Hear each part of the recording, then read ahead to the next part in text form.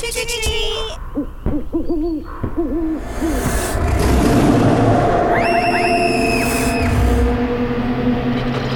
You're listening to Dead Candy, dedicated entertainment for the dead.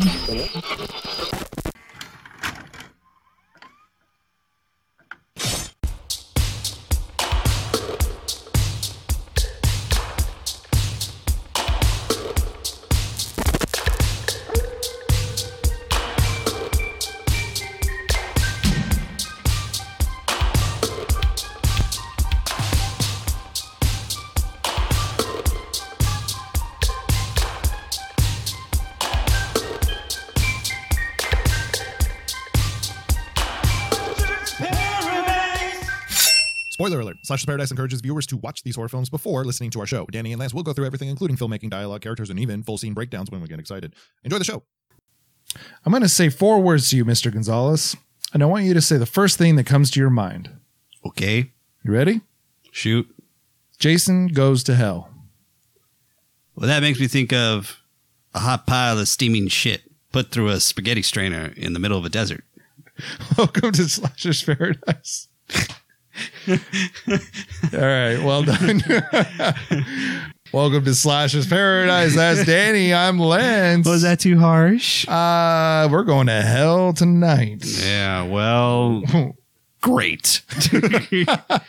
It's no longer Friday the 13th. It's No. Jason Goes to Hell. It looks like we're just going to try and get the people to come watch another Friday the 13th movie, but not by name or title. Let's just try and rope them in by saying, hey, Jason's in this movie. Come watch it.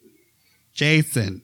And, I mean, kind of, not really. People did watch it. People did watch it. A little bit of a break from the last Friday that we saw. But, folks, if you're caught up, the last Friday the 13th that we talked about, Friday the 13th Part 8, Jason Goes to Hell, is the last, for a while, to be owned by Paramount. Yes, the fully functional Paramount Friday the 13th relationship has ended. And Paramount has decided to give up the character of Jason Voorhees only to New Line Cinema. Well, would you look at that? So for years already, we've talked about this the last few episodes, Paramount was ready to have some sort of relationship with New Line Cinema so that they could finally make the Freddy versus Jason movie. But we couldn't make a deal happen. And so Paramount gave up and said, we're not making as much money as we used to. Go ahead and take Jason off our hands. Do what you need to do. This was all on Sean S. Cunningham, by the way, who had gone over to New Line Cinema and talked the company basically into buying the rights for at least Jason. So Sean S. Cunningham, part of the original Friday the 13th, is a part of this deal, and that's the reason that Jason is now in line with New Line and Freddy Krueger. It's a new line. Yes, it is. Oh my God. Yeah, man. I mean, look, folks, I don't like to talk a bunch of shit, but I am going to for this movie. This is really tough for anyone who has been a fan of the Friday the 13th franchise up to date. And, you know, I'm going to say, like, quite honestly, there has been, even in part 5, something to find some small minutia of a redeeming point in the entire franchise or in that movie as it relates to the franchise. Yeah. I don't see it here, honestly. Like I'm going to have a hard time. I always find a way, but I'm going to have a hard time speaking well of this movie as it relates to the Friday the 13th franchise. That's what I'm going to say. That's an amazing point, because as I was watching this movie for particularly this podcast, not trying to bring anything else into this podcast, I was like, okay, let's de-objectify this. It's not a Friday the 13th movie. Let's look at it as a horror film as a whole. Even that is kind of rough to kind of bring to the table. I don't want to get to the point of this. I want to take care of business before we Let's go take care of some anywhere. business. You got to put some hustle behind this muscle. That's right. So yeah, you know why I said that. So Oh, you all will know why I said that. we like to play a little game here in Slashers Paradise called the slash word. Danny, what is the slash word? Lance, the slash word is Slashers Paradise's version of the popular game Password, wherein if you, the listener, the slashers, hear the slash word being said throughout the episode, you take a drink of your favorite beverage of choice. And folks, it is Jason Goes to Hell, and we might as well just go ahead and put our stamp of alcoholic beverage for this one. Absolutely guaranteed. Yeah. For every slash word, we usually have a caller, a special guest caller into Slashers Paradise. Tonight, calling in, Danny, who do we have? Well, I just want to say that I am so much, very much, extremely excited that we were able to get this individual to call in for the slash word today, Lance. I've been able to use a lot of my connections to get this person to come, to get people to come in, but I'm going to tell you that this one, you're going to have to follow me a little bit on how this connects. So we have someone in this film that plays the coroner for the initial autopsy of Jason, played by the very talented Richard Grant. Okay, so Richard Grant is also well known from another movie of a very other popular franchise, not horror related, but he plays Mr. George Washington Duke from Rocky V. And so I used that connection and I called it in, folks. We have Rocky Balboa calling in with the slash Oh my word. goodness. Yep. We have Wow. Rocky Balboa calling in with the slash word today. I did not know where that was going. I thought, okay, Rocky Balboa, you are on the line for tonight's slash word. Go ahead and give it to our listeners. Hey yo, this is Rocky Balboa, and I'm gonna give you the slash word for today. And the slash word is hell. Like, you know, I go through hell. I went through hell when I lost Mick. I went through hell when I was done with Duke. And I went through with Adrian on number 2. All right. Heck yeah. Thank you very, very much, Yeah. Mr. Rocky Balboa. Oh, the yeah. champ has come and gone and has left the building. Champ has left the building. That's But the highlight of and this good, episode. and good for him, honestly. You don't want to be sticking around, even though the George Washington Duke has to be associated with, and that's not his real name, but I already said his real name, but I'm going to be calling him George Washington Duke, who has put some hustle behind this muscle. Plays the coroner in Jason Goes to Hell. And folks, we're going to jump into this here in a little bit. But we have some more business to get into. I can't wait to hear this. Danny, what is the pina colada for Jason Goes to Hell? Jason Goes to Hell's Pina Colada by Danny Gonzalez. Jason is dead. Again. Killed by an FBI task force that has been associated with the destruction of Jason. However, it is being revealed that Jason is not merely flesh and bone, but the epitome of evil. And so when you kill the vessel of Jason Voorhees, the soul, the spirit of evil lives on and will now, in a way of infecting everyone who comes into contact with his remains and then being passed on by slugs, different people get infected with the spirit of Jason. And throughout the movie, that's it. That's the pumpkin. That's the gives up. that's the pina colada. Different people are infected with the spirit of Jason. That's it. That's a tap out if I've ever heard one. The movie was released August 13th, 1993. So we're about 4 years removed from the last time we've seen Jason on the big screen. Budget was $3 million. The box office was $15.9 million. The movie was directed by Adam Marcus, written by Jay Hughley and Dean Lorey, and I think a plethora of other people as well added to this monstrosity. Starring John DeLemay. Okay. DeLemay? I think it's LeMay. DeLemay? Sure. He likes to add the D in there. Who doesn't? Carrie Keegan, Steve Williams, and returning to Jason for a cameo, Kane Hodder. Yeah, maybe a featured. Like cameo would be like Corey Feldman in Part 5. I say cameo because he does play Jason for a cameo. Yeah, kinda. Yeah, he also does show up without Jason makeup or anything, just as Kane Hodder, as the actor, at some point as well. So yeah, it's like a double cameo for Kane Hodder. Kane Hodder and his mullet. It's a magnetic mullet. It's magnificent, magnetic. It's got a nice little curl, so yeah, it's a nice, tight, packed-in mullet. I just would never ever make fun of that mullet to his face. So I'm going to talk more about the business side of this movie rather than the movie itself. Go for it. New Line Cinema. So Sean S. Cunningham has moved over to New Line Cinema, wanted the rights for Jason. This is basically hey, we have Jason now. What do we do with him? We still want to make a Freddy versus Jason. Everything, the stars have aligned, but Wes Craven still wants to make more Nightmare on Elm Streets. We don't know how to land it yet. So go ahead and make a Jason film. Do whatever you want with it, I guess. So this is because we get Jason Goes to Hell and then eventually Jason X before Freddy versus Jason because Wes ain't done. We're just kind of waiting. We're waiting for the proper script. More so down the line when Jason X comes around, we're waiting for Wes because he wants one more.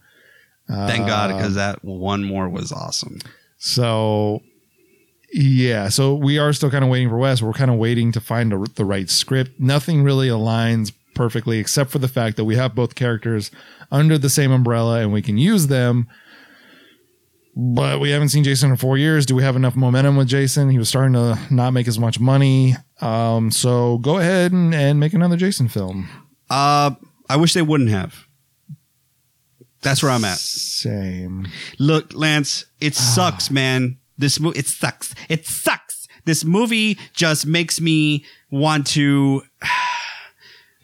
It just looks lazy.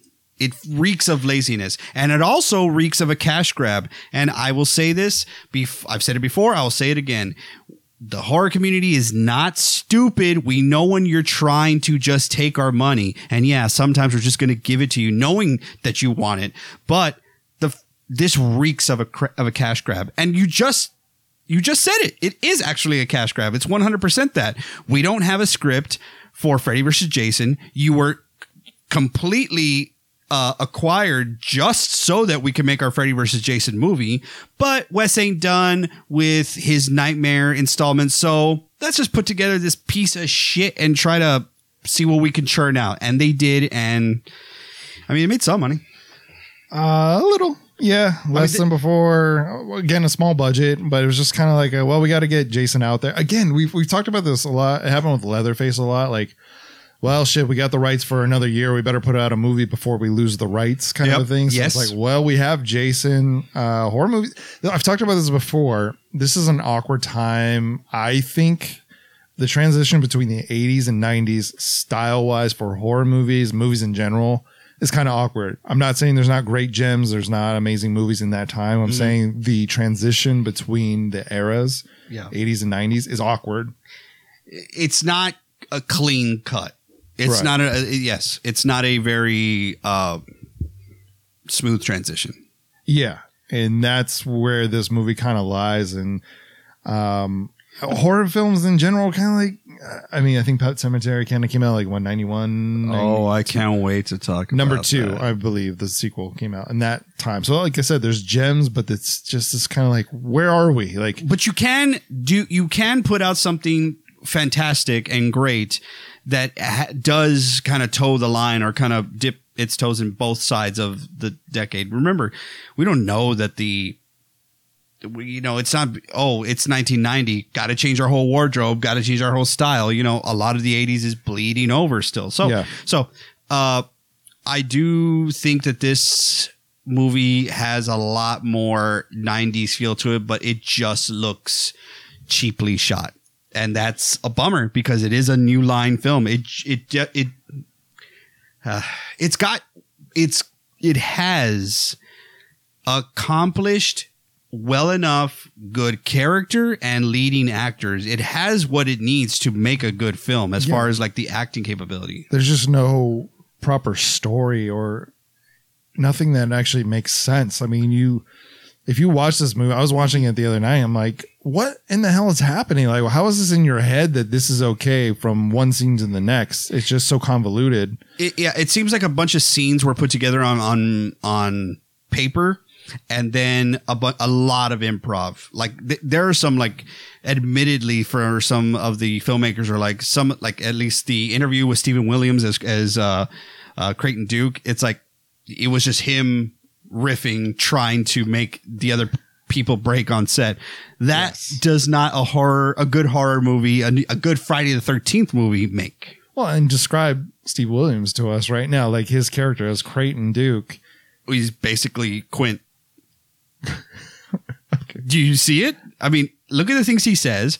He says, he gives this person the fee. There's no way you're going to be able to kill this person. I'm the only one that knows how to kill it. And if you give me my fee, you get the head, the tail, the whole thing. Yeah. You give me my fee, you get the head, the mask, the machete, the whole thing. And it's just, I don't know, man. It's just, it feels like a lot of like super fans or fans enough of the genre made choices and calls on this movie that were like, that would be funny to us. Yeah. That's cool in a way if you're making it for all your friends who know your humor and share that sense of humor with you. Yeah. So like Steve Williams is this dude that's like, I mean, he's dressed like a cowboy, which was a part of Steve Williams' contract. He put that in there himself. Like, yes. I'll take the role of Creighton so long as I can be dressed as a cowboy. The backstory apparently is that he has always wanted to hunt Jason, but he became a bounty hunter to like fund his way into finding Jason, basically, because he has a backstory of. But we never get that in the movie. We don't know any of that. All we know is that there's this mysterious dude in the movie that wants Jason and seems to know everything about him and is going to hunt him down. Now, separately, Creighton Duke as a character is fun. He's fun. He's fun. He's like he's expertly acted. I just think he would be cool. Like if you put him in a situation with.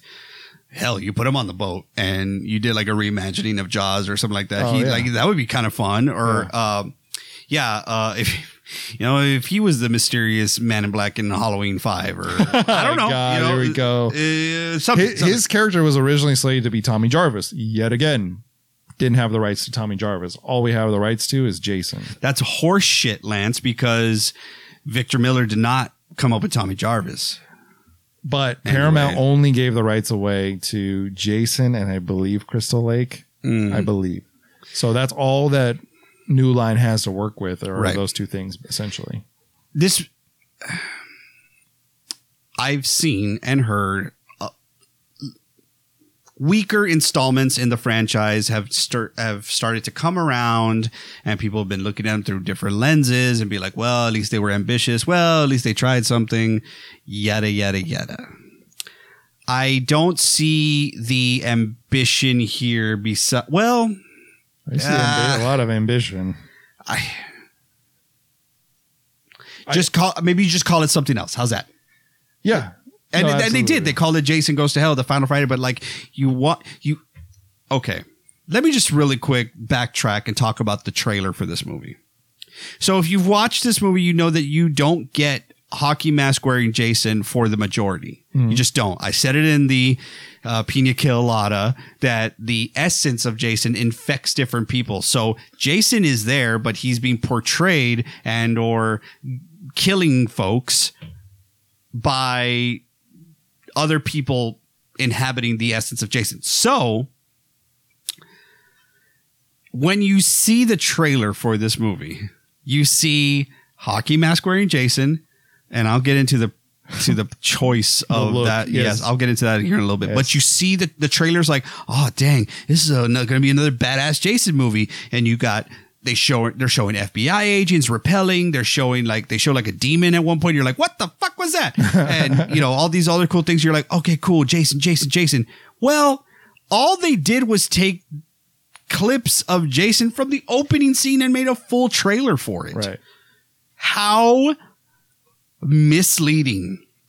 Say what you want about the Halloween 3 trailer. Yes, they didn't tell you that Michael wasn't in it, but they didn't tell you that Michael was in it either, right? Yes. They just said True. Right. Halloween 3, the season of the witch. Come see it, right? Yeah. Well, this one, they show Jason start to finish of the trailer and beautifully cut. Like, holy crap. That was like, wow, that's going to be a full Friday movie. Jason looks fucked up. Like, I'm going to go watch it. Yeah. And then you get to the movie and you're like, holy shit.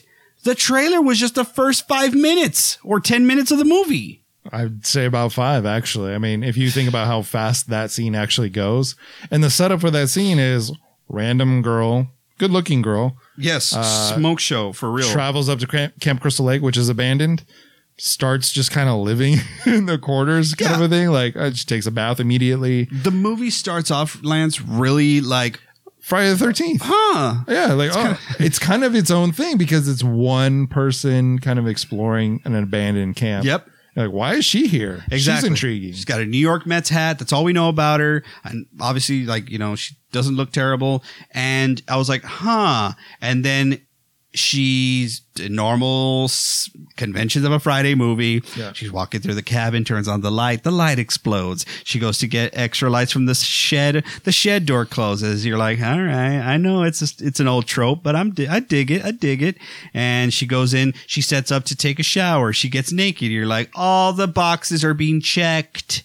And then the lights go out. And then here's Jason, messed up. He's got the mask is like glued to his face, and his face is like overcoming the mask. It looks like someone put like a thumbtack in the middle of a bell pepper. There's my second bell pepper reference, and just turned the bell pepper in the microwave and just turned it on, and the bell pepper's about to blow up, but the pin, the thumbtack, that's the mask. Anyway, he takes a hack at her and she falls, and then there's a pursuit. And you're like, yes.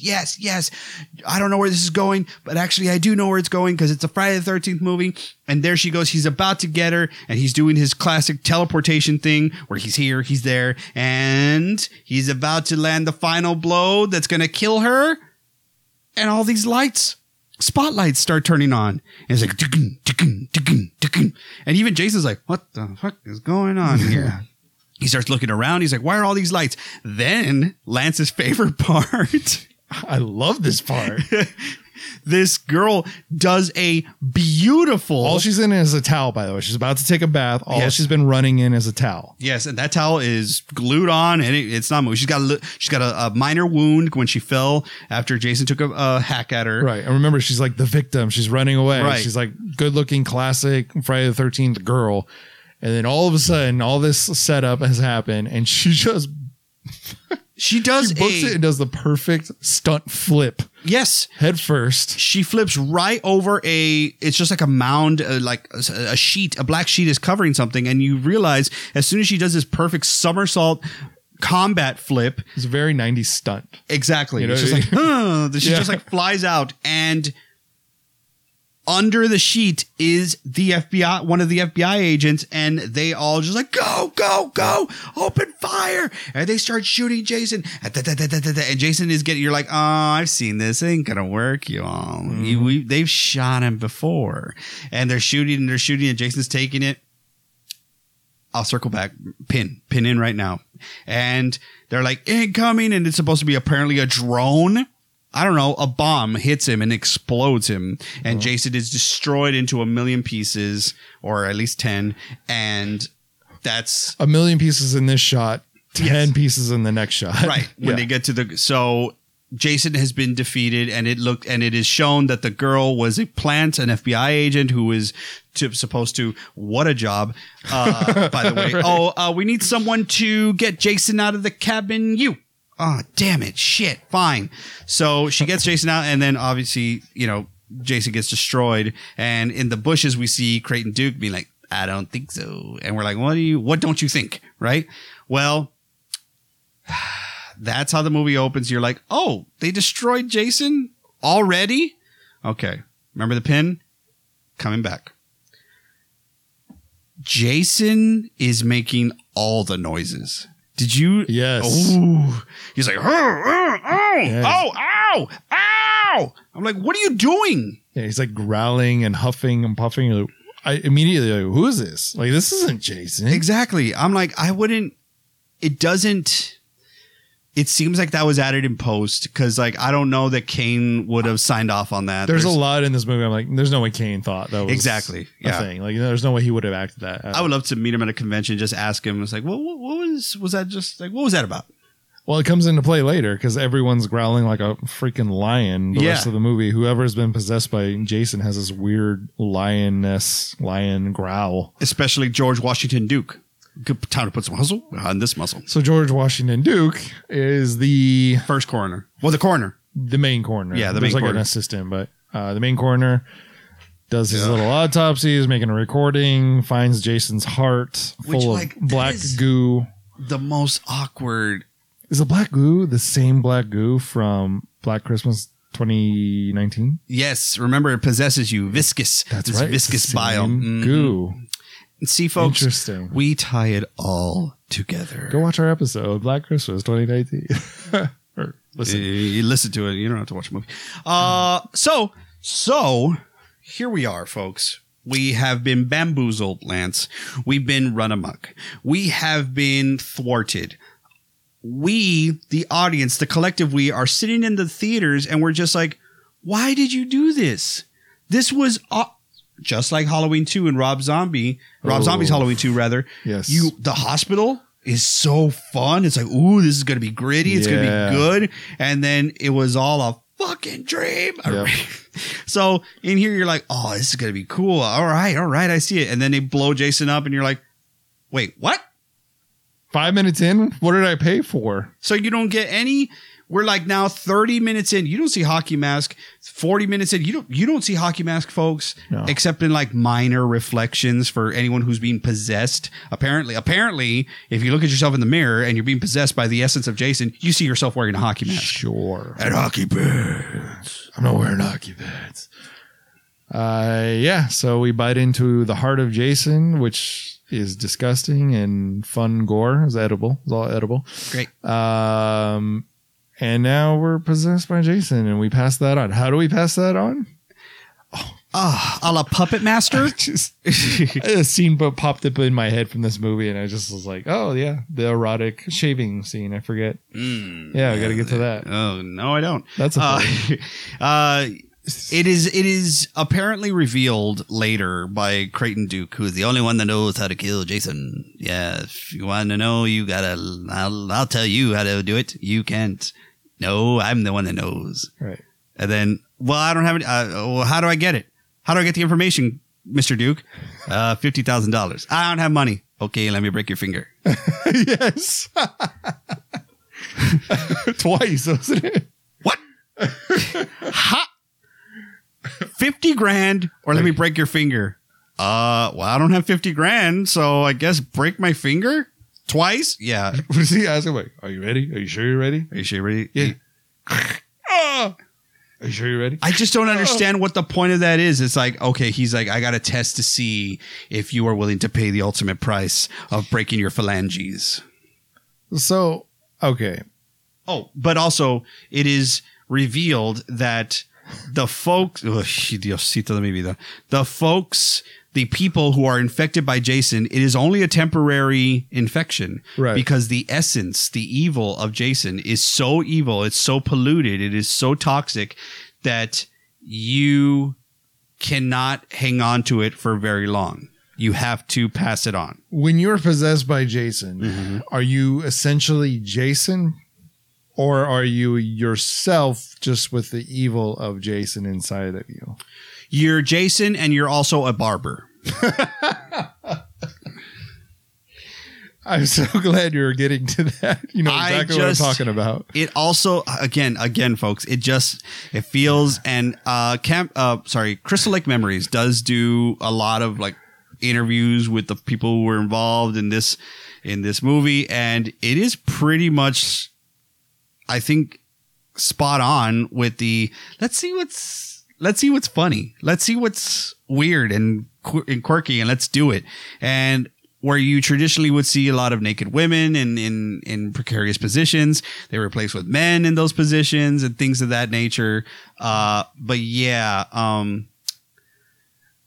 Jason's essence has to be passed on via that viscous black goo that has materialized within yourself as a slug.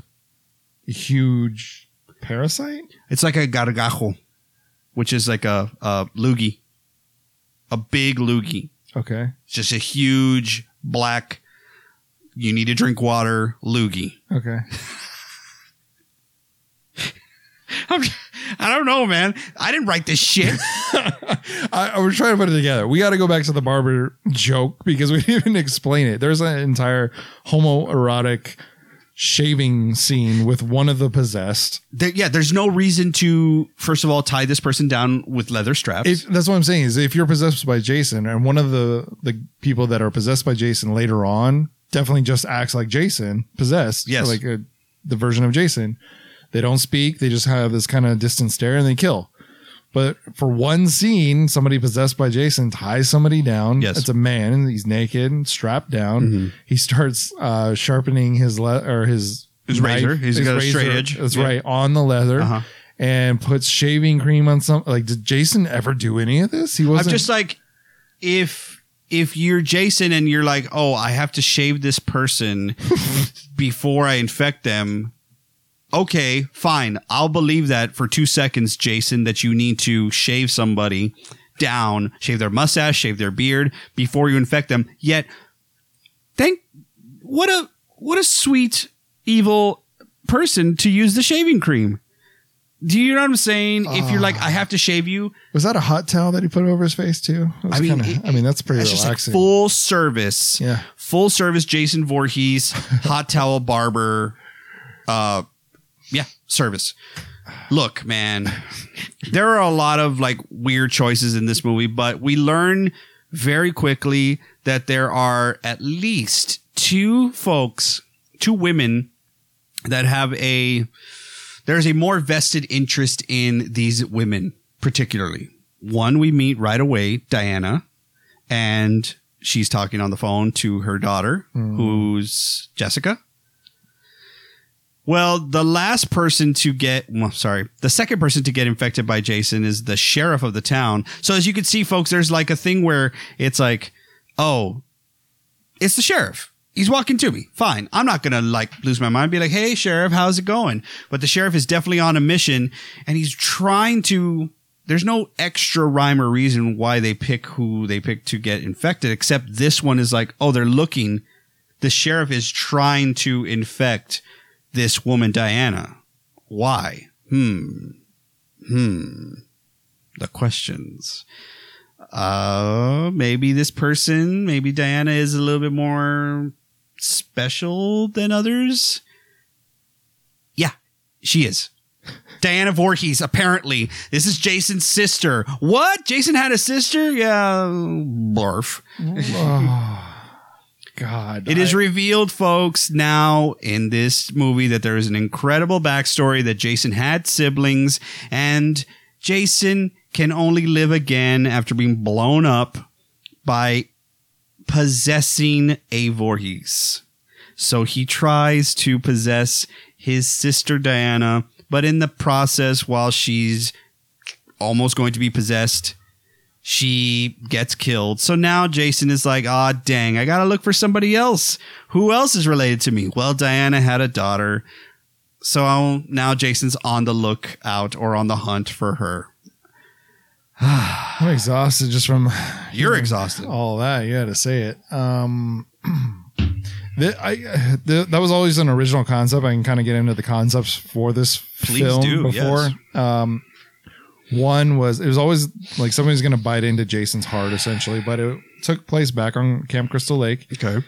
And there's an apparent laboratory now at Camp Crystal Lake. Jason wakes up in the laboratory on Camp Crystal Lake and watches his heart be taken out, and he's still alive. He watches the heart. Danny's falling asleep. Here we go. And it turns out the person that bites into this heart is actually named Elias Voorhees. His father.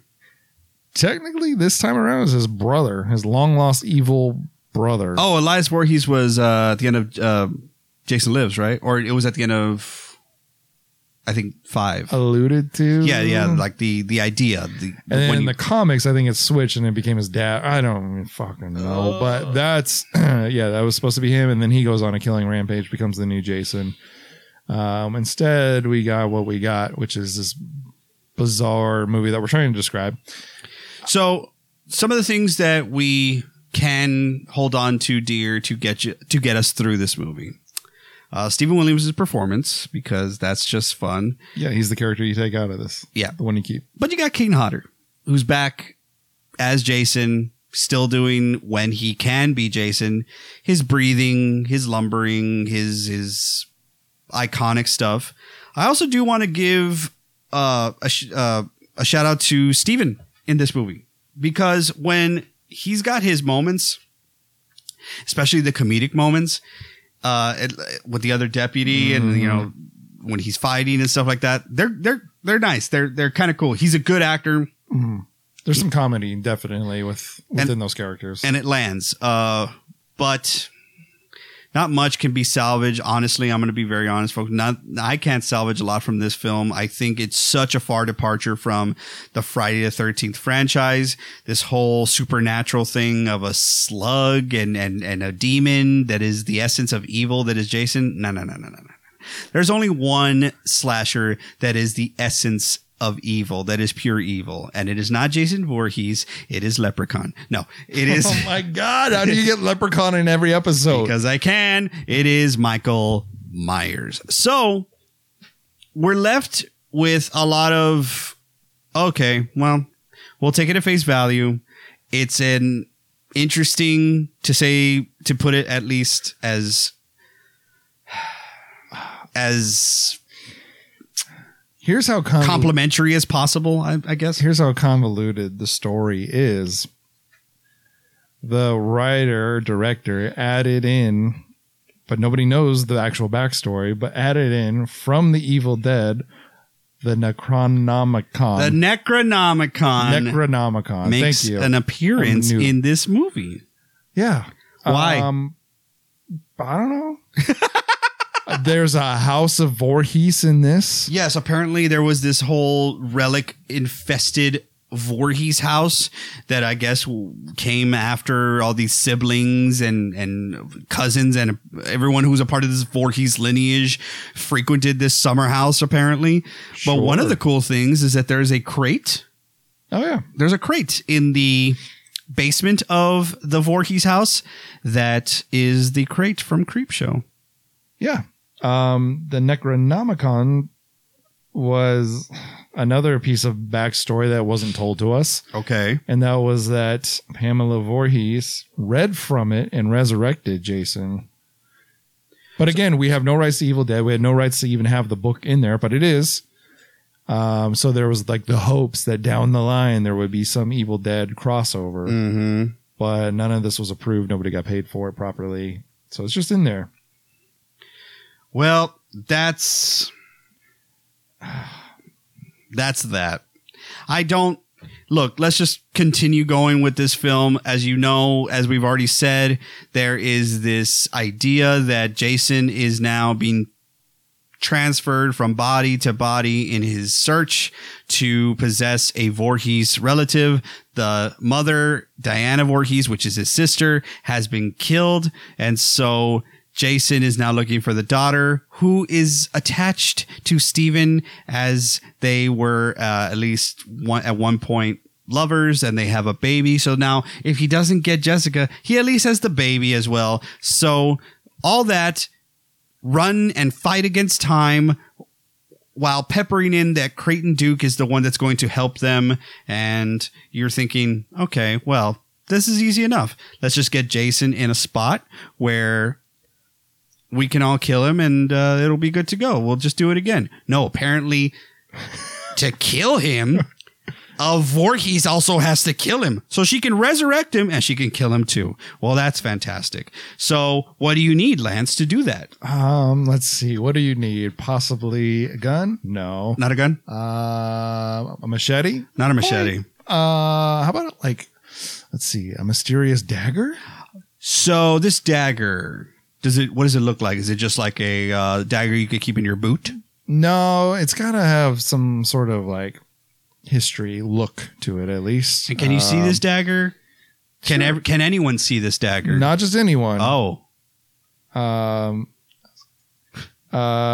who can see it? Only a Voorhees just apparently can make this dagger. It's the Voorhees dagger. It's the Daghees.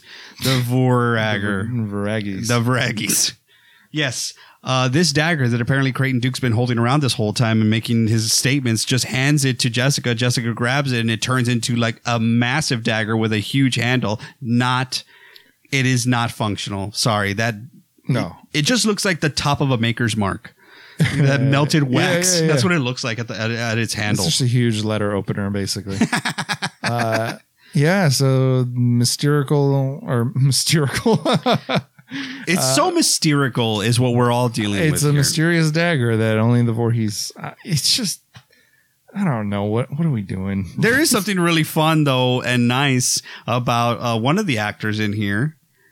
Leslie Jordan is in this movie. And if anyone was doing what I was doing during the pandemic, I was glued to my phone watching Leslie Jordan videos where he would just chime in with his little tidbits and whatnots. And he is obviously a younger Leslie Jordan here, but oh God, he is so funny. And I love those videos.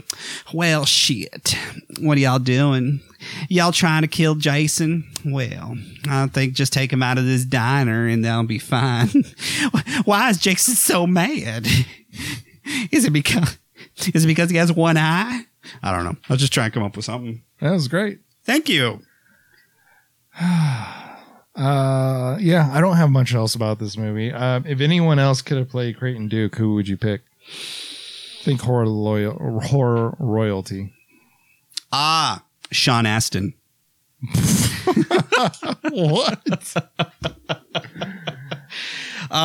Vincent Price would have been cool. Obviously, there's no way at age possible. Like somebody that may have actually auditioned for this. What about Lance Henriksen? That would have been fun. That would have been cool. Yep. No. Who am I not thinking of? Bruce Campbell. Could have been fun. That would have been fun. Not Robert Englund. Like no way. No. Well, I'll talk about the director a little bit and his Adam Marcus. drama. Okay. Well. So he's a very contradictory element into this. So the reason that we had a lot more male nudity in this is because he came out and said like, oh, the past Friday the 13th movies were so sexist. There's so many naked women. Why aren't there any naked men? That's why there's more of a balance in this movie. Yet he wanted his main star to be naked in a shower scene that she did not agree to. Mm-hmm. Turned into a big ordeal. Okay. So much to the fact that she left the set. I'm talking about Keenan. I'm playing Jessica, right? Keegan, yes. Carrie Keegan.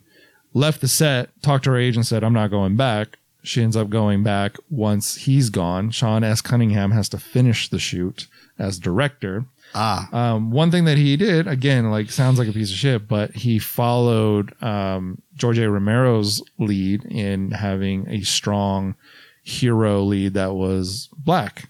Okay. Black man. So that was what we were going to cast. Okay. So who auditioned for it? Tony Todd actually auditioned for it. Damn. Post Candyman, first Candyman was 1992. That would have been a lot of fun. I think he would have knocked it out of the park as well. We got a great version of this character, and I'm totally happy with. I guess I have to say I'm happy with what we got. I mean, sure, he would have been a nice like other horror surprise. You know what I mean? Yeah, I mean, Tony Todd. Stephen Williams does a great job. I mean, it is dog shit of a script. It is, as I said, shit going through a spaghetti strainer in the middle of a desert. Like honestly, at high noon, like for real though. Yeah. I don't know. I think I have my ear to the ground with when people are coming around for certain things and things of that nature. Not that it would affect me otherwise, because I know some folks have been coming around for Friday the 13th Part 5, and that's not me. So what I guess I'm saying here is that I have not seen anyone say anything redeeming about this movie as far as plot wise. Right. You know what I'm saying? It did, however, the character who plays Steven reprised his role sort of, or was involved in the Friday the 13th TV series so that was kind of cool, sort of connection there. But folks, to say that this movie jumped the shark at the end, I mean, for real, it jumps the shark completely at the end. You have a full-on sperm demon of Squealing sperm demon that came out of the last body that Jason was inhabiting. And remember when I said, good God, I also have to mention there's a huge plot point in the sense of that there's this like shock DJ or not shock interviewer, kind of like Barry Sims. That's who Lance was portraying here in the beginning. He is on is kind of like hard copy. He's on the hunt and you know, trying to bring the story, and tries to change and affect the story by getting the corpse of Diana and bringing it to the House of Voorhees so that he can shoot his final episode there. Well, we think we've thwarted Jason. He's not going to infect Jessica, but when he... Good God. I can't believe I'm about to fucking say this. But when demon sperm Jason is in the basement, he finds a corpse of his sister, Diana Voorhees, and goes into her via in between her legs. And that's the type of crass bullshit we're talking about in this goddamn movie. And then Jason is reborn. Kane Hodder is back, which I don't know what the rules are. I'm being reincarnated, but I guess you also get to keep the same fucked up overalls and coveralls and shit, and your hair's all still busted up. Why wouldn't he be brand new Jason? Why wouldn't he be the girl? Like, he possessed Exactly. everyone else. Why wouldn't he be resurrected as his sister? Yeah. No, he comes back full on boiled head Jason from the Full beginning. on busted ass, pimple ass, tiny thumbtack of a mask ass. He looks like a stress ball. He does look like a stress ball. He also looks like when you had the Stretch Armstrong and you pulled it really, really far and it was like not able to return back to its stretchness. That's what his head looked like. He looks like one of those basketballs you won at the fair that lost its inflatable, like it lost its air 10 days after you came back to the house. He looks like a piece of bubble gum that was lost at the fair for like 10 days. He looks like the old cabbage that they throw out at the end of the day, but someone's like, oh shit, that's half price. I'll take it. All right. He looks like a pumpkin that threw up.